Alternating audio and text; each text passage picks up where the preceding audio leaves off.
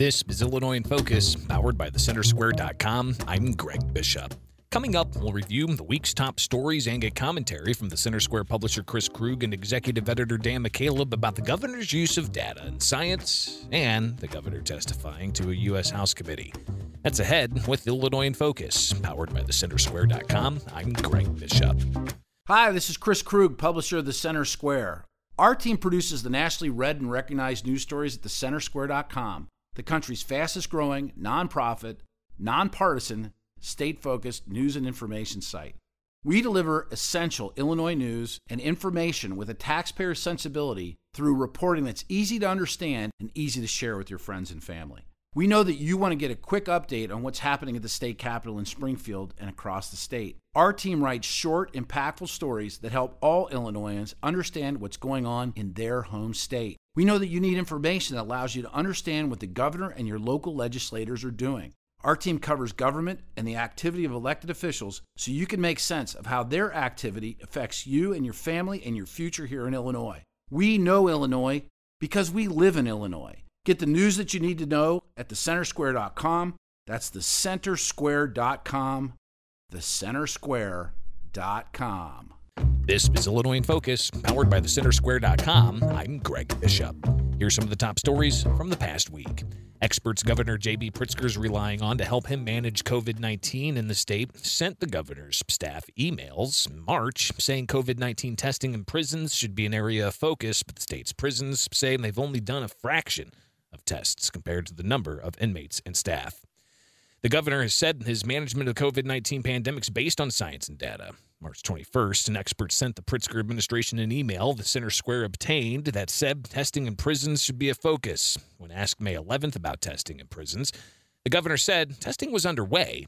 Well, IDOC is performing tests on staff on a regular basis and anybody that's got any symptoms. Jennifer Volin-Katz, the executive director of the prison watchdog group, the John Howard Association, said recent survey results of prison employees and inmates showed widespread COVID-19 testing isn't happening. And the people who are incarcerated were very clear that testing is very limited.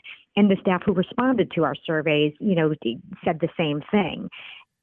The Illinois Department of Corrections said it's tested more than 1,000 staff and inmates, but there are more than 10,000 employees and around 40,000 inmates. The experts also told Pritzker's office back in March they should test every person it discharges from places with vulnerable populations. Volin-Katz said that's a tall order for IDOC, but necessary, and widespread testing isn't happening. We need to know, what the spread of disease looks like inside the facilities to better manage it. And again, it's about the safety of the person leaving and the community they're returning to. New data released by the Small Business shows taxpayers gave more than 200,000 Illinois businesses a total of more than $22 billion in COVID-19 relief funds. More than 27,400 businesses got at least $150,000 each. The loans turned to grants if most of it was used to retain employees. The SBA documents suggest more than 2.1 million jobs were retained in Illinois. But OpenTheBooks.com founder Adam Andrzejewski said taxpayers were stuck with the bill. It means a big debt that we're going to be paying off for generations. So our children and children's children are going to be paying off this quote-unquote coronavirus bailout to many businesses who actually didn't need the money, but saw an opportunity to stick their hand in the honeypot. And the folks that get stuck at the end of the day is the American taxpayer. Illinois Chamber of Commerce CEO Todd Mice said every business should be able to justify accessing such funds. Anytime government tries to send trillions of dollars out the door in a very, very short period of time, you're going to have decisions that are going to be questioned and probably should be questioned. Among the Illinois companies that got between $5 million and $10 million were considered essential, like construction companies. Others got approved were car dealers. Andrzejewski said it made sense for some businesses to get some help during the pandemic. Restaurants probably have the most compelling argument to accept the money because they were literally shut down by edict and they had payrolls to make. But he said it's morally wrong for businesses like luxury car dealers to take taxpayer funds they didn't need. Illinois Governor J.B. Pritzker pushed Wednesday for a national face covering requirement. The governor took part in the U.S. House committee hearing about the response to COVID-19 Wednesday. He laid out several things he says the federal government could do moving forward. One thing was requiring face coverings nationwide. We instituted ours in Illinois on May 1st, one of the first in the nation, and it aligns with our most significant downward shifts in our infection rate. Members of the committee asked Pritzker about Illinois' policy of COVID-19 and nursing home transfers. He said that there was never a state policy to transfer infected patients back to nursing homes, but there were policies requiring a separation of patients with and without the disease inside nursing homes. And many of them did. I will say some of them didn't do it right. And we're holding them accountable. The Illinois Department of Public Health didn't immediately respond to questions regarding how many facilities weren't doing it right or what kind of consequences there would be. Governor also criticized the president's handling of the pandemic. He said states were in bidding wars against each other for personal protective equipment. In the midst of a global pandemic, states were forced to play some sort of sick Hunger Games game show to save the lives of our people. Louisiana U.S. Representative Clay Higgins had the governor elaborate on how even Illinois officials continue to learn lessons in handling the pandemic. There's an awful lot of learning that's taken place from March until now. And yes, I believe that we've created a path for someone in the future to follow. Thank you. And may I respectfully state that that's exactly what our president has done in response to this incredible challenge that we've never faced before as a nation. Pritzker also urged for a federal bailout, something Naperville U.S. Representative Lauren Underwood supported. That's Congressional Democrats' $3 trillion bill. The HEROES Act that would provide $500 billion in relief funds to state governments, including almost $18 billion for the state of Illinois. That bill remains in the Republican-controlled U.S. Senate. Taxpayers United of America's Jim Tobin said Illinois needs bankruptcy, not a bailout. Allow Illinois to go bankrupt. Then the bankruptcy courts can cut the wasteful spending because the politicians in Springfield have nothing planned but more income and property tax hikes. Illinois' credit is on a negative outlook, just above junk status. The state's $42 billion spending plan relies on $5 billion of federal aid. Pritzker said if the feds can give billions to businesses through the PPP loans, billions for state and local governments is a small price to pay to keep services going, he said. Tobin called the Paycheck Protection Program a boondoggle and, again, said Illinois doesn't need a bailout. Congress should allow Illinois to go bankrupt. In the meantime, Mr. Pritzker and his friends in Springfield can pass legislation allowing local governments in Illinois to go bankrupt. They can do that next week. Another issue Tobin said is being neglected is pensions. He said a constitutional amendment's needed. The pension system to retire state employees takes about a quarter of every dollar the state takes in. And the fight's on over whether Illinois voters should approve a change to the state's flat income tax to a tax with higher rates on higher earners. Governor J.B. Pritzker this week gave supporters of the constitutional amendment $51.5 million. And the Illinois Chamber of Commerce joined with other groups virtually to oppose that amendment. National Federation of Independent Business Illinois' Cindy Neal said supporters of the progressive income tax, quote, don't get it. They don't understand that if this tax is passed in November, it will place irreparable harm on our employers and many businesses that haven't already shut down, perhaps will have to shut down due to this outrageous progressive income tax. While the Pritzker-backed group argues the progressive tax is a fair tax by taxing lower incomes, lower rates, Technology and Manufacturing Association's Steve Rauschenberger disagreed. This is all about bait and switch.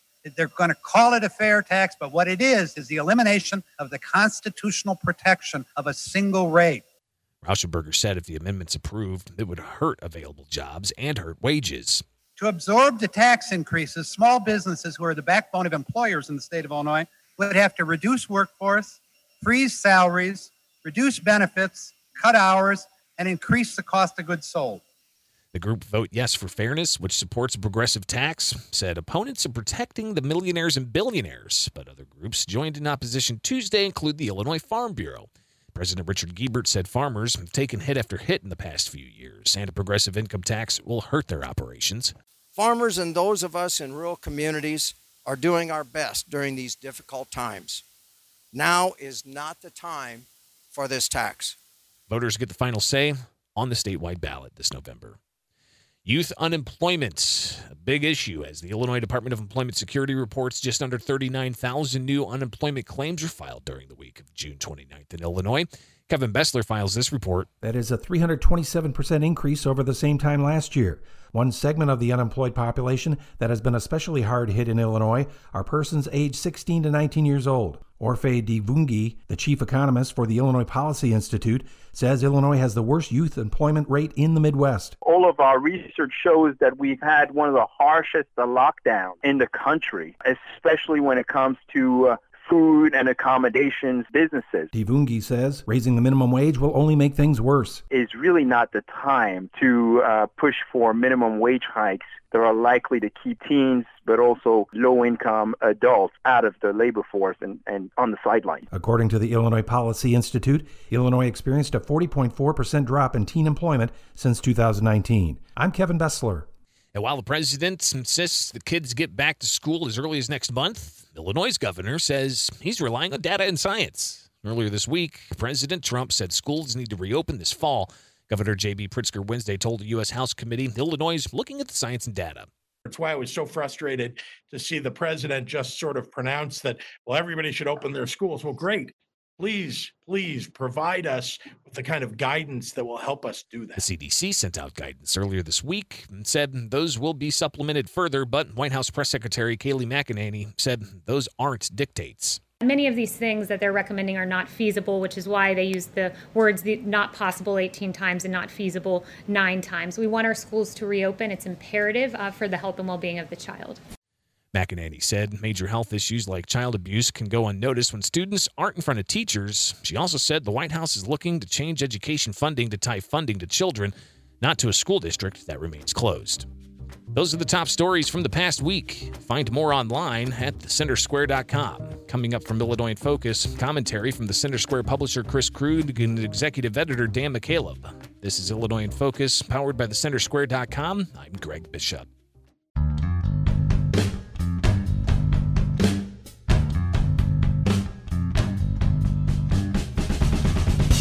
Hello, everyone, and welcome to Illinois in Focus's Crosstalk segment, the commentary portion of our program. I'm Chris Krug, publisher of the Center Square in Illinois, joined by my good friend and colleague, executive editor, Dan McCaleb. Dan, what's up, man? Hey, man, trying to keep cool in all this heat. How you doing? Good. I'm like feeling the coming, anticipation of baseball. So I announced you kind of like you were coming up to the plate. I'm gonna work on that. But that's my starting point. Well, at this point, I don't know if we're gonna have baseball or not. Just things just keep getting weird. Well, I'm with you on that. And I'll tell you, the last 4 months, and as you speak to people not only sort of in your circle, as we're spending, I think, probably a lot of time on the phone and on video chats. One of those stories I think that,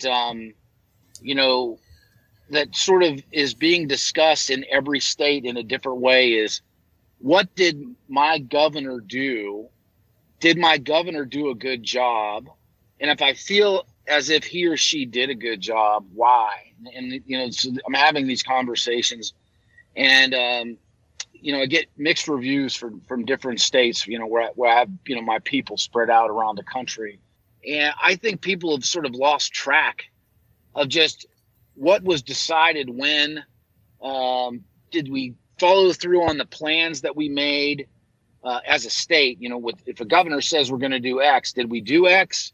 The Center Square had a story this week I thought was really interesting, created from Freedom of Information Act requests regarding the way that we tested prisoners in the state. I mean, at one point, because of that being a pretty intensive congregate care setting, Governor Pritzker said we were going to test every prisoner in the state of Illinois. That didn't pan out that way. The two things that have been consistent throughout the COVID-19 pandemic, like you said, a lot of things have changed, restrictions have changed, etc. But two things that have been consistent are the governor saying that he's going to rely on the science to make his decisions, right? And two, we know that congregate settings, such as nursing homes and such as prisons, that's where people are most vulnerable, because you can't necessarily social distance. You have large groups of people living in limited space. So the Center Square, Illinois, we filed a Freedom of Information Act request with the governor's office. And after much stonewalling, it took us about 5 or 6 different requests before we could get the governor's office to actually send us information. We asked for what's the communication been between the governor's office and these health experts that he's been relying and data experts that he's been relying on to drive his policies. And one of the things we found in the release of those documents is very early on, these health experts told the governor, you need to test all inmates and prison staff in the state's jails. There was a March 23rd email that we had from one of those experts to Governor Pritzker that said they should be conducting 630 tests a day in the state's prisons, at least 630 tests a day. Well, then we found out, we compared that to what actually happened, and that, keep in mind that email was March 23rd. In May, we found out that the DOC had actually tested only 1,000 people, 1,000 of 40,000 inmates and 10,000 employees. So the governor clearly did not follow the science, did not follow the data in this case. To date, we've had, or not to date, I should say through June 9th, because we're not getting updated numbers. Through June 9th, we've had 13 inmate deaths, more than 200 state prison staff test positive, and more than 330 inmates test positive. He was supposed to be testing, his experts anyway, were supposed to be testing more than 600 people a day.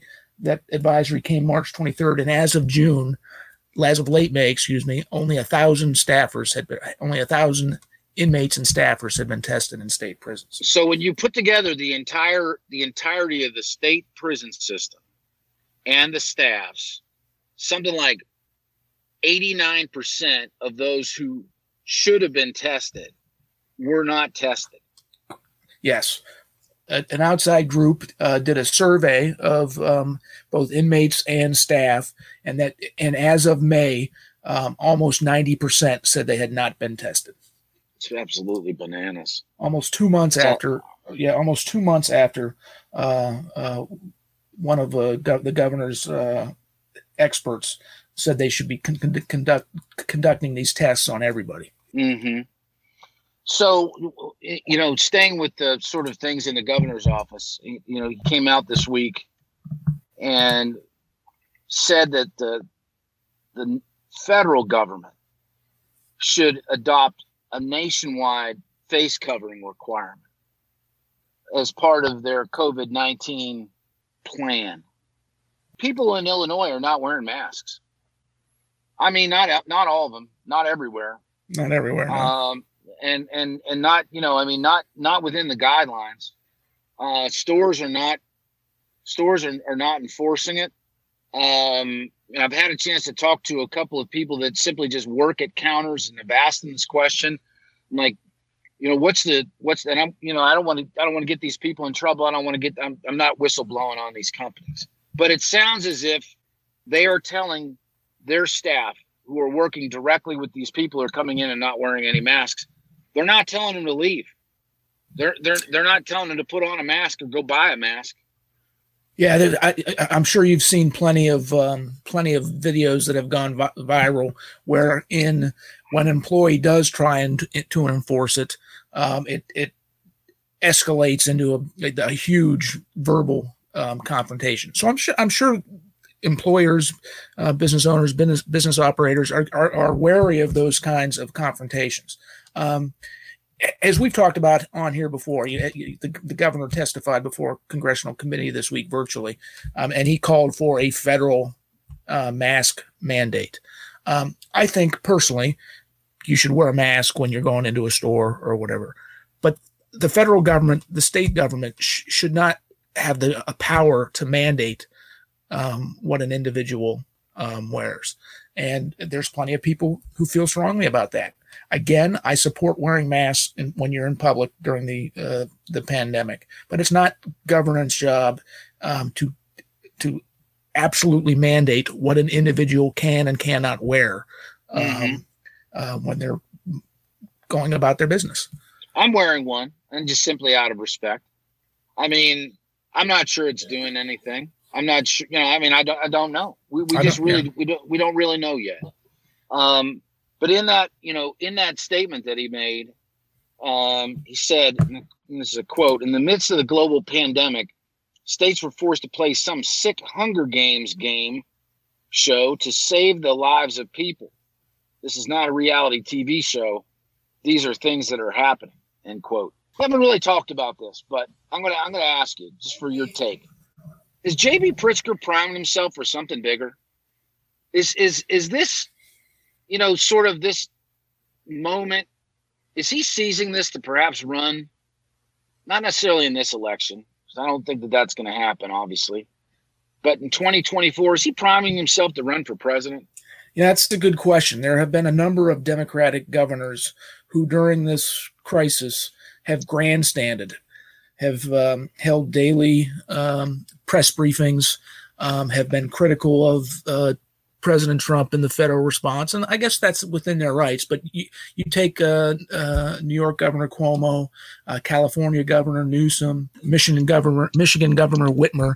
It's almost like they are daring or looking to pick a fight with Trump so they can make national headlines, so they can get on CNN and whatnot. So it would not Sunday morning shows. It seems like right. It seems like there's just been a steady flow of governors, particularly Democrat governors from around the country, are just making their way through the Sunday morning network TV talk shows. Right. And here's what's so contradictory about Governor Pritzker.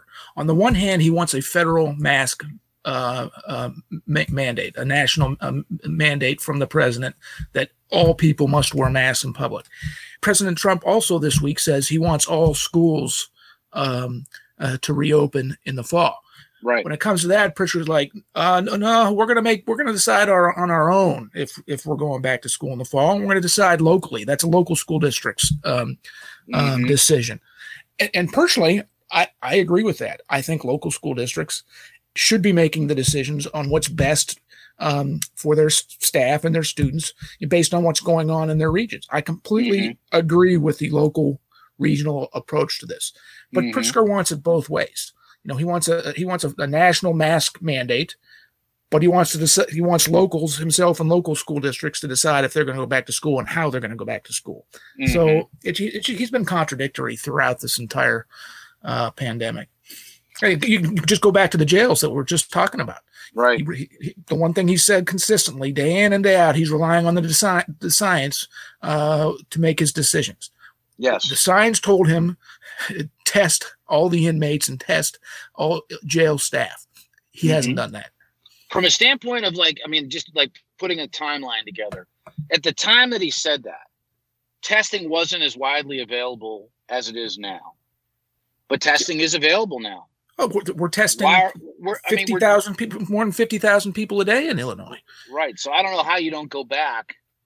If you said you're going to do something and it was really just a matter of priority and the priorities change, and if that's going to be the defense of this, he hasn't spoken specifically to the questions that we've asked, regarding the decisions around, sort of the, how he was dealing with prisons at the time. We've got no reply from the office on that at all. Right. Which is not uncommon. I mean, there is a profound lack of transparency and something that you had mentioned to me earlier this week that you didn't touch on. You did talk about how many times it took to get that Freedom of Information Act request responded to appropriately, but you got pages and pages and pages of redacted information that would have given the public an idea of how the decisions were being made in the actual time frames in which those decisions could have been made. So it's a real blind spot for taxpayers and for the citizens of Illinois. I mean, we're having to really to rely on, just his point of view, which is it's not good enough. I mean, my perspective, that's just simply not good enough. Yeah. So it's been at least 6 weeks. It might even been longer than that when we filed our first Freedom of Information Act request, asking for the governor's communications with the health experts he says he's relying on. And time again, the governor's office came back and said it's overly burdensome. It's overly burdensome. So we kept narrowing down our requests, including the dates for which we were asking for that information. So we have since filed more Freedom of Information Act requests for different periods of time, the communication between the governor's office and the health experts he's relying on, and we're expecting to get more back. So we're not done analyzing this. The first pieces of information that we got, the first documents that we got, were heavily redacted. So there's obviously something going on there where he's not interested in sharing these communications with us. We do plan to challenge some of those redactions with the Attorney General's office. So this is definitely going to be an ongoing story. We really do. I mean, and every state's different. I mean, for the benefit of people that are listening to us, I mean, you and I have been in journalism a long time, and we've worked in different states. I mean, I've worked in Pennsylvania, Illinois, and Colorado. You've worked in Pennsylvania, Indiana, Louisiana, and Illinois. All right, did I miss any? Nope, that's it. Right. So every state has its own Freedom of Information Act. They're called different things, but they're basically the public access rules. And Illinois is one of the weakest. Oh, in the country.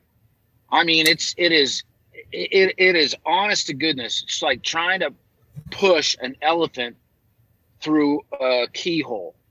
They make it extremely, extremely difficult just to see how the business of the state is being done. And this is, I mean, it's the public's right to know. How are these decisions being made? There's really no repercussions for elected officials or government officials if they violate the Freedom of Information Act, no matter how often they violate the Freedom of Information Act. The only accountability is for media outlets or whoever to shame them publicly into being more transparent. Pritzker's office has not been transparent at all. Let's move on and talk a little bit about the other thing that Governor J.B. Pritzker is talking about on a national level, and that is, I want some money. The state local revenue losses that are a consequence of shutting down the economy are significant. I mean, I don't have to tell people, and forgive me for stating the obvious. I mean, if you haven't heard about it within your local community, your city, your county, yet you soon will, because when we all stayed home for 4 months and many of us didn't work, and what was the total number of Illinoisans who were on unemployment when it was at its peak? More than 1.4 million Illinoisans have filed unemployment claims throughout the pandemic. I mean, there's only 12.7 million people in the state, and I think that from a workforce standpoint, didn't that equate to about 21% of all people who were employed were out of work or filed for unemployment? It was a little more than 20%, 21% might be right. Another 39,000 Illinoisans, even as areas are opening up, another 39,000 residents filed for unemployment claims last week, which is, 10 times what the number of weekly claims were pre-pandemic.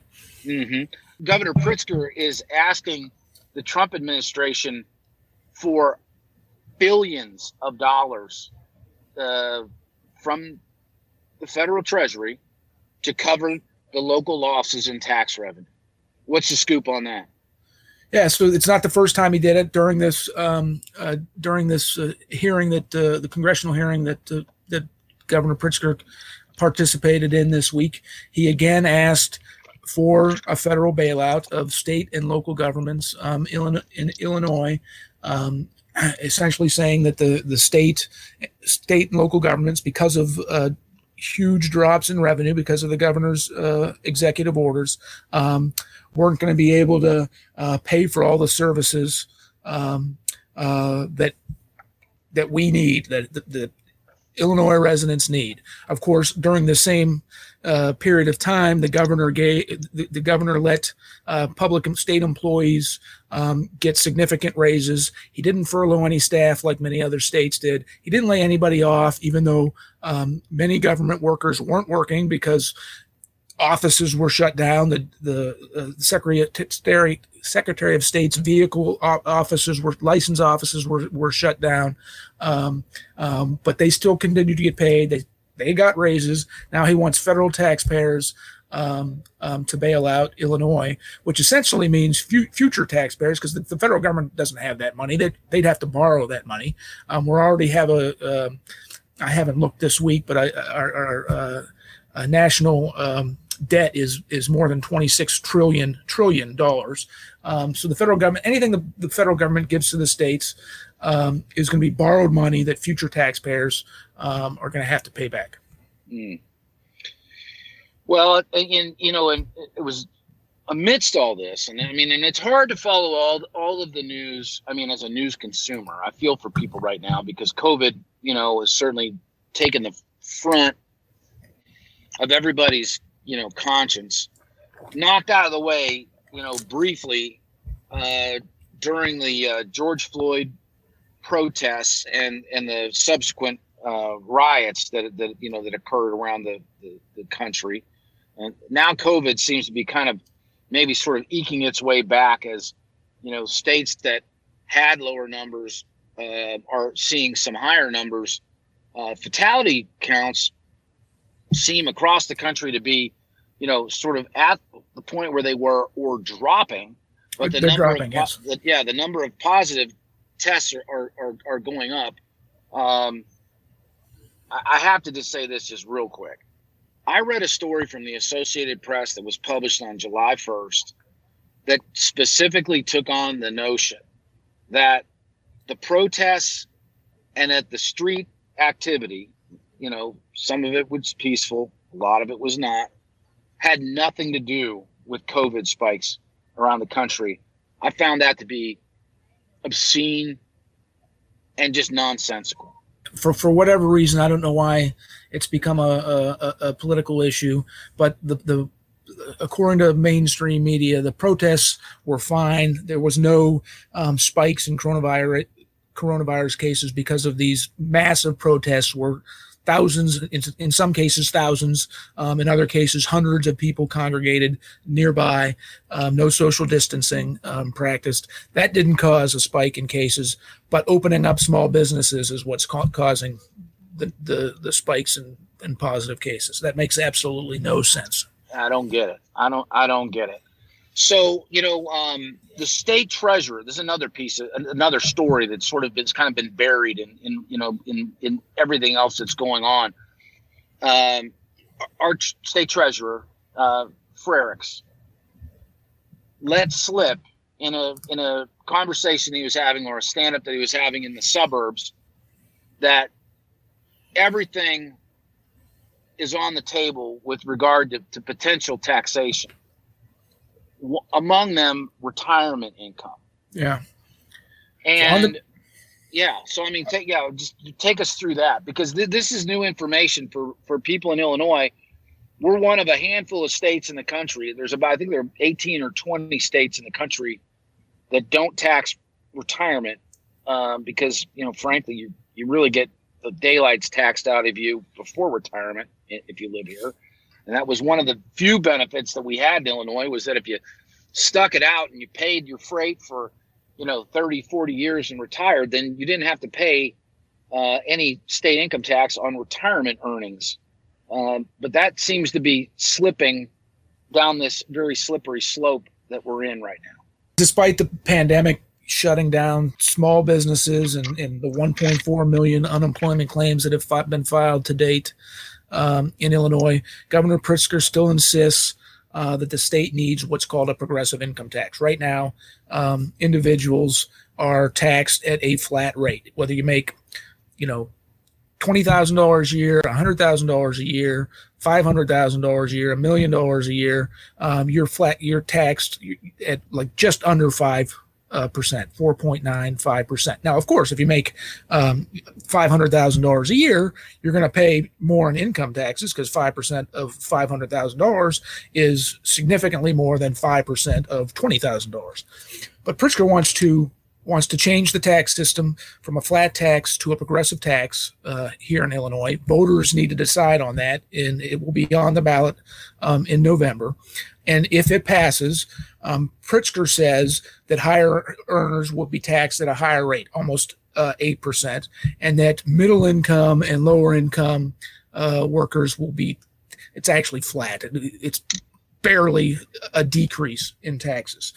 But what he doesn't say, but what Treasurer Frerichs let slip, is that almost anything can happen if voters approve this, including taking a progressive tax on retirement income, which we've talked about outmigration in this state a number of different times. Every year, the state loses tens of thousands of people on net in population because people are leaving for greener pastures.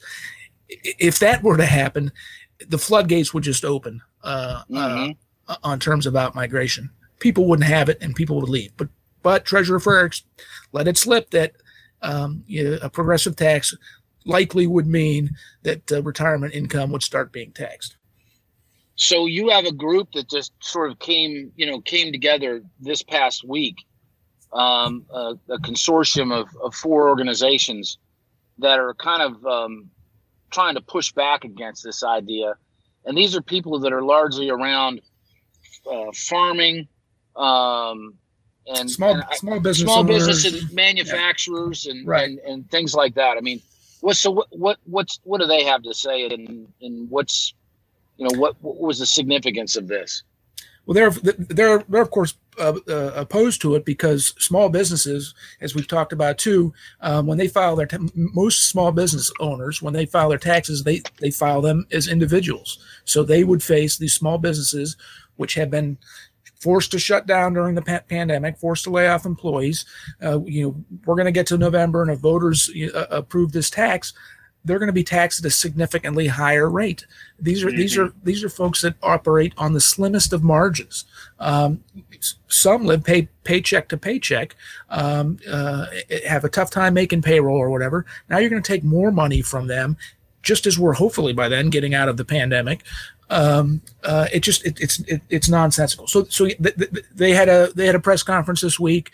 They've started a series of ads. Of course, they can't compete with Governor Pritzker, who this week we also learned gave $51 million for the push for the progressive tax. The group's called Vote Yes for Fairness. Of course, Pritzker uses the term, quote unquote, a fair tax. It's a progressive tax. It's not a fair tax. And he just donated $51 million to this group. He's a billionaire, of course. So he's gonna try and buy this election. And he spent how much to get elected, to win the governor's mansion? Oh God, I have to go back and look at that, but more than $100 million at least. Yeah. Wow. There's just so much money in politics and running for office. I mean, in honest to goodness, it's just, I don't know. It's absolutely out of control. Yeah. And then the idea that you would need to spend $51 million at a minimum to compel people to see the importance of this. And of course, that money is going to go towards ads, TV ads, Facebook ads, etc. And none of it's going to say anything about, hey, retirement income could be or is likely to be taxed. Hey, if we decide a year from now, after the progressive tax is in place, that it's still not enough money, we can raise the rates on middle income earners just as well as we can raise it on higher income earners. Because of course, the high income earners, they're a small percentage of the overall workforce. Mm-hmm. So none of that money, none of the $51 million that Pritzker donated to his cause, they're not going to be forthright about what the progressive tax could mean to all Illinois workers. Mm-hmm. And so, one of the consequences of this, and it's sort of there is a trickle down effect, is that some small business owners are just saying, hey, you know what? I think I'm out. I think I'm done. I've run this business for, whatever, 10, 20, 30, 40 years or more. The business climate here makes it, is already challenging. This and what's about to happen, or what potentially could happen, is just prompting some of them simply just to shut down.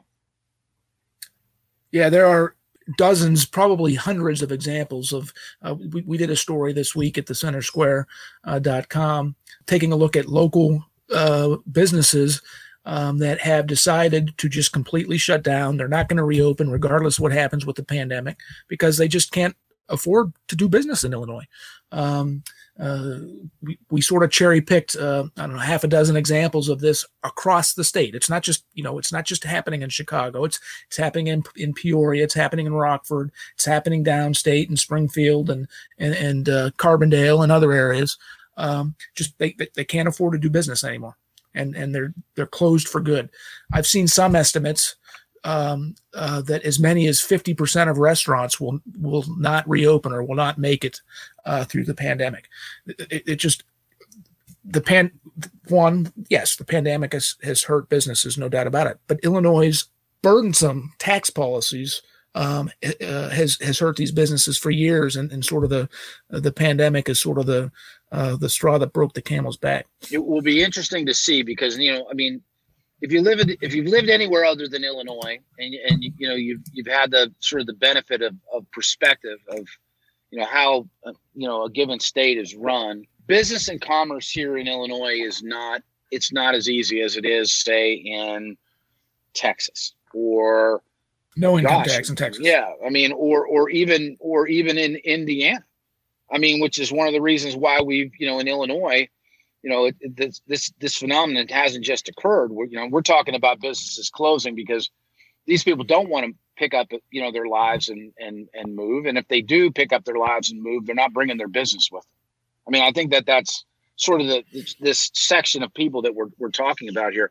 But ongoing, we've watched in Illinois states come in and recruit businesses to leave, giving them, not only, the incentives that are on the books, but potentially, low-cost loans to get started, or, access through their economic development corporations to build on, land that's ready to build, or to take over buildings that already exist in places like Indiana, Tennessee, Texas, Wisconsin, Florida.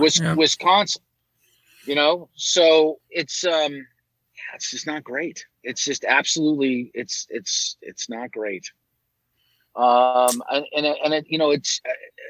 the progressive tax. If that makes its way through, I just wonder what entrepreneur or innovator, or really any sort of it's like true startup company. And I'm not talking about like very well funded tech companies that are going to be the beneficiaries of the kind of deals that Illinois gives away. Placing those people typically in Chicago. I'm talking about just, people who want to start their own business. I don't know why you would want to do that here. If you really, went through the numbers, you're already paying a high level of property tax. So, if you plan on owning a home, you're going to pay a high, amount of your monthly rent to the local property tax on your facility. You're having to pay a minimum wage now that that is at $10 and is going to ratchet up in the next 4.5 years to $15 an hour. It's just, I don't know what fantasy land idea that the state legislature and this administration are living in, but it just seems very anti-business and anti-opportunity, independent of anything that the state might grant to you, which is kind of like, I mean, honest to goodness, it's just like, it's medieval on some level. It's one self-defeating policy after another, and many businesses, many families have already made the decision to relocate. And you mentioned the minimum wage, another thing that's going to drive small businesses either out of the state or at least to close down. Billionaire investor Warren Buffett has said that he wouldn't invest in a business in Illinois because of its burdensome tax policies and regulatory policies. So the state is just giving people more and more reason to leave. We're going to have to see what happens this summer. We're going to have to see, just how this messaging comes out on both sides of the line. The quote unquote fair tax. I mean, doesn't that sound good as a voter? I mean, yeah. I mean, don't people want fairness? The reality of it is that the people at the very bottom of this, pay I believe it's the lowest bracket that's taxed, which is just over $20,000. It's like $20,800 or $21,000 or something like that. In the numbers that I've seen, those people are going to save $6 a year. 6, not 60 or 660 or 6,000. 6. Yeah, they're not. There's no real savings in the progressive tax plan that Pritzker has put forward for anybody. Small business owners will lose thousands, depending on how what their income is, thousands, tens of thousands, hundreds of thousands of dollars, which will impact jobs. I mean, businesses are going to have to cut costs if the progressive tax passes. They're going to have to cut expenses, and that generally means jobs. Yeah, I mean, ultimately, that's the way it works. That's the way it works. You and I have both talked to business owners who, over the last 3 or 4 months have figured out ways, to keep their businesses running with fewer people on board. Not because they wanted to, but because they had to. But they got a lot more intimate in the day-to-day operations of their business and scrutinized things that they wouldn't have otherwise scrutinized because, I mean, they're literally, I mean, for example, like I've got a friend who owns a local restaurant. He hadn't worked that close in his business in probably 10 years because he worked externally. He focused on bringing in new business. He worked on the marketing side of it. He worked on his menu. He didn't really work in the operations side of his business. Well, once he started to do that, he recognized the fact that I've got a really nice core business here, and I don't need to carry X number of people beyond whatever number I need to run it. So he's got decisions to make. He's just one business owner among thousands in the state who have had to do the same exercise to keep their business going. I think the biggest loss in all of this, and I've said this before, it's really easy to shut the economy off. Just like it's really easy to knock something down. A building might have taken 6 years to build. It could be taken down in a day or a week. I mean, we see skyscrapers in the city of Chicago fall. Older buildings that have outlived their usefulness get taken down in a matter of days that took years to build. Right.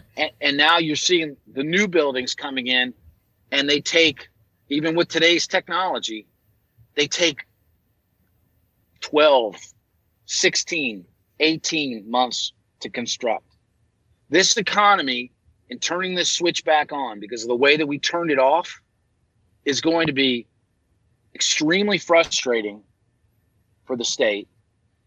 It's going to be fascinating to watch, though. It's going to be I'm fascinated by it.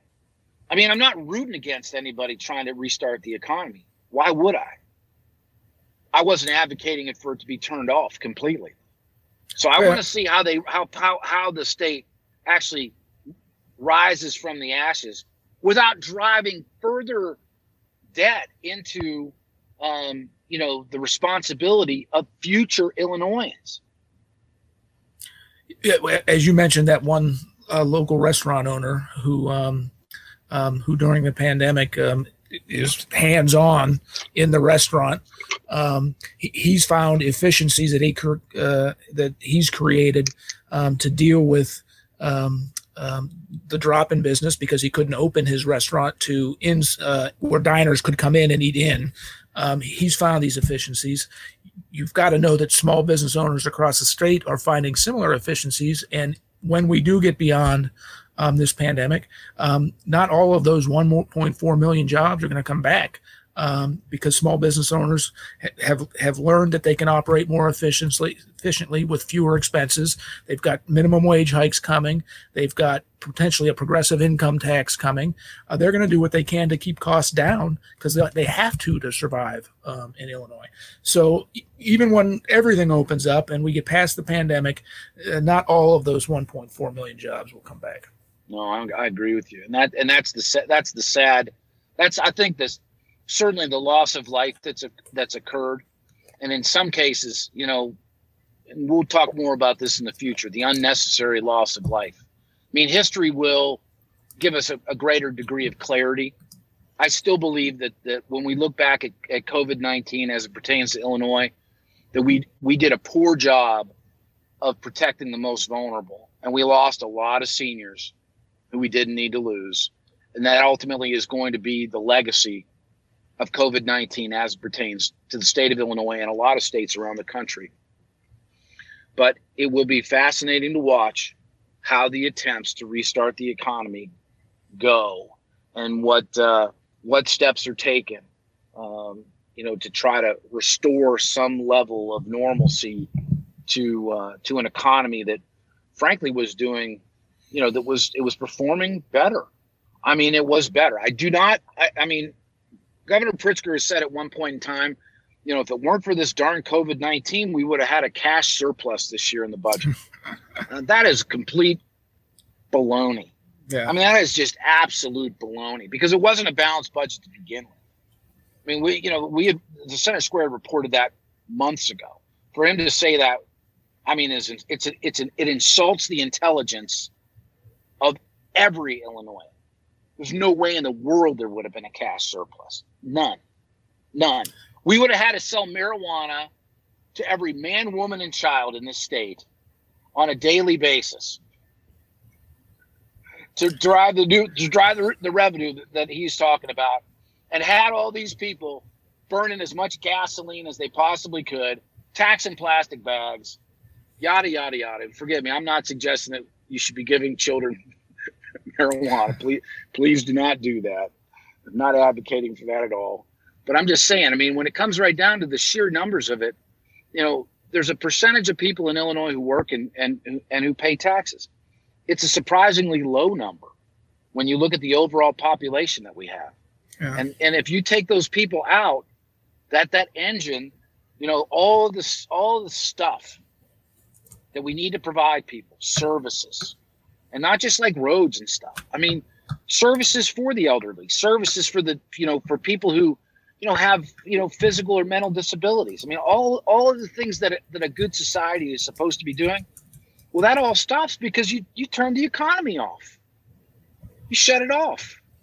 Just one point about marijuana, the cannabis industry in Illinois. If one industry has not suffered too much from the COVID shutdowns, it's the cannabis industry.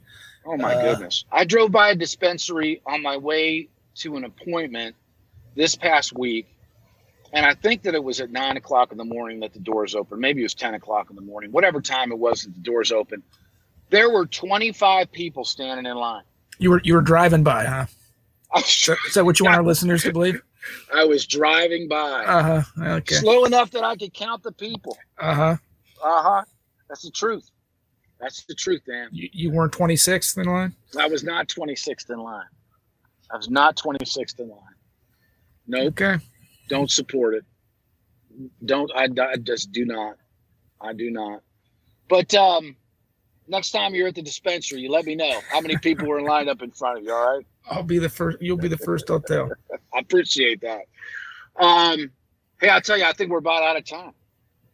Feels about right. Yeah. Dan, I appreciate it. Always nice to talk with you. Same here. Enjoy the weekend. Yeah, you keep up the good work at the Center Square. You guys are doing a great job. Thank you.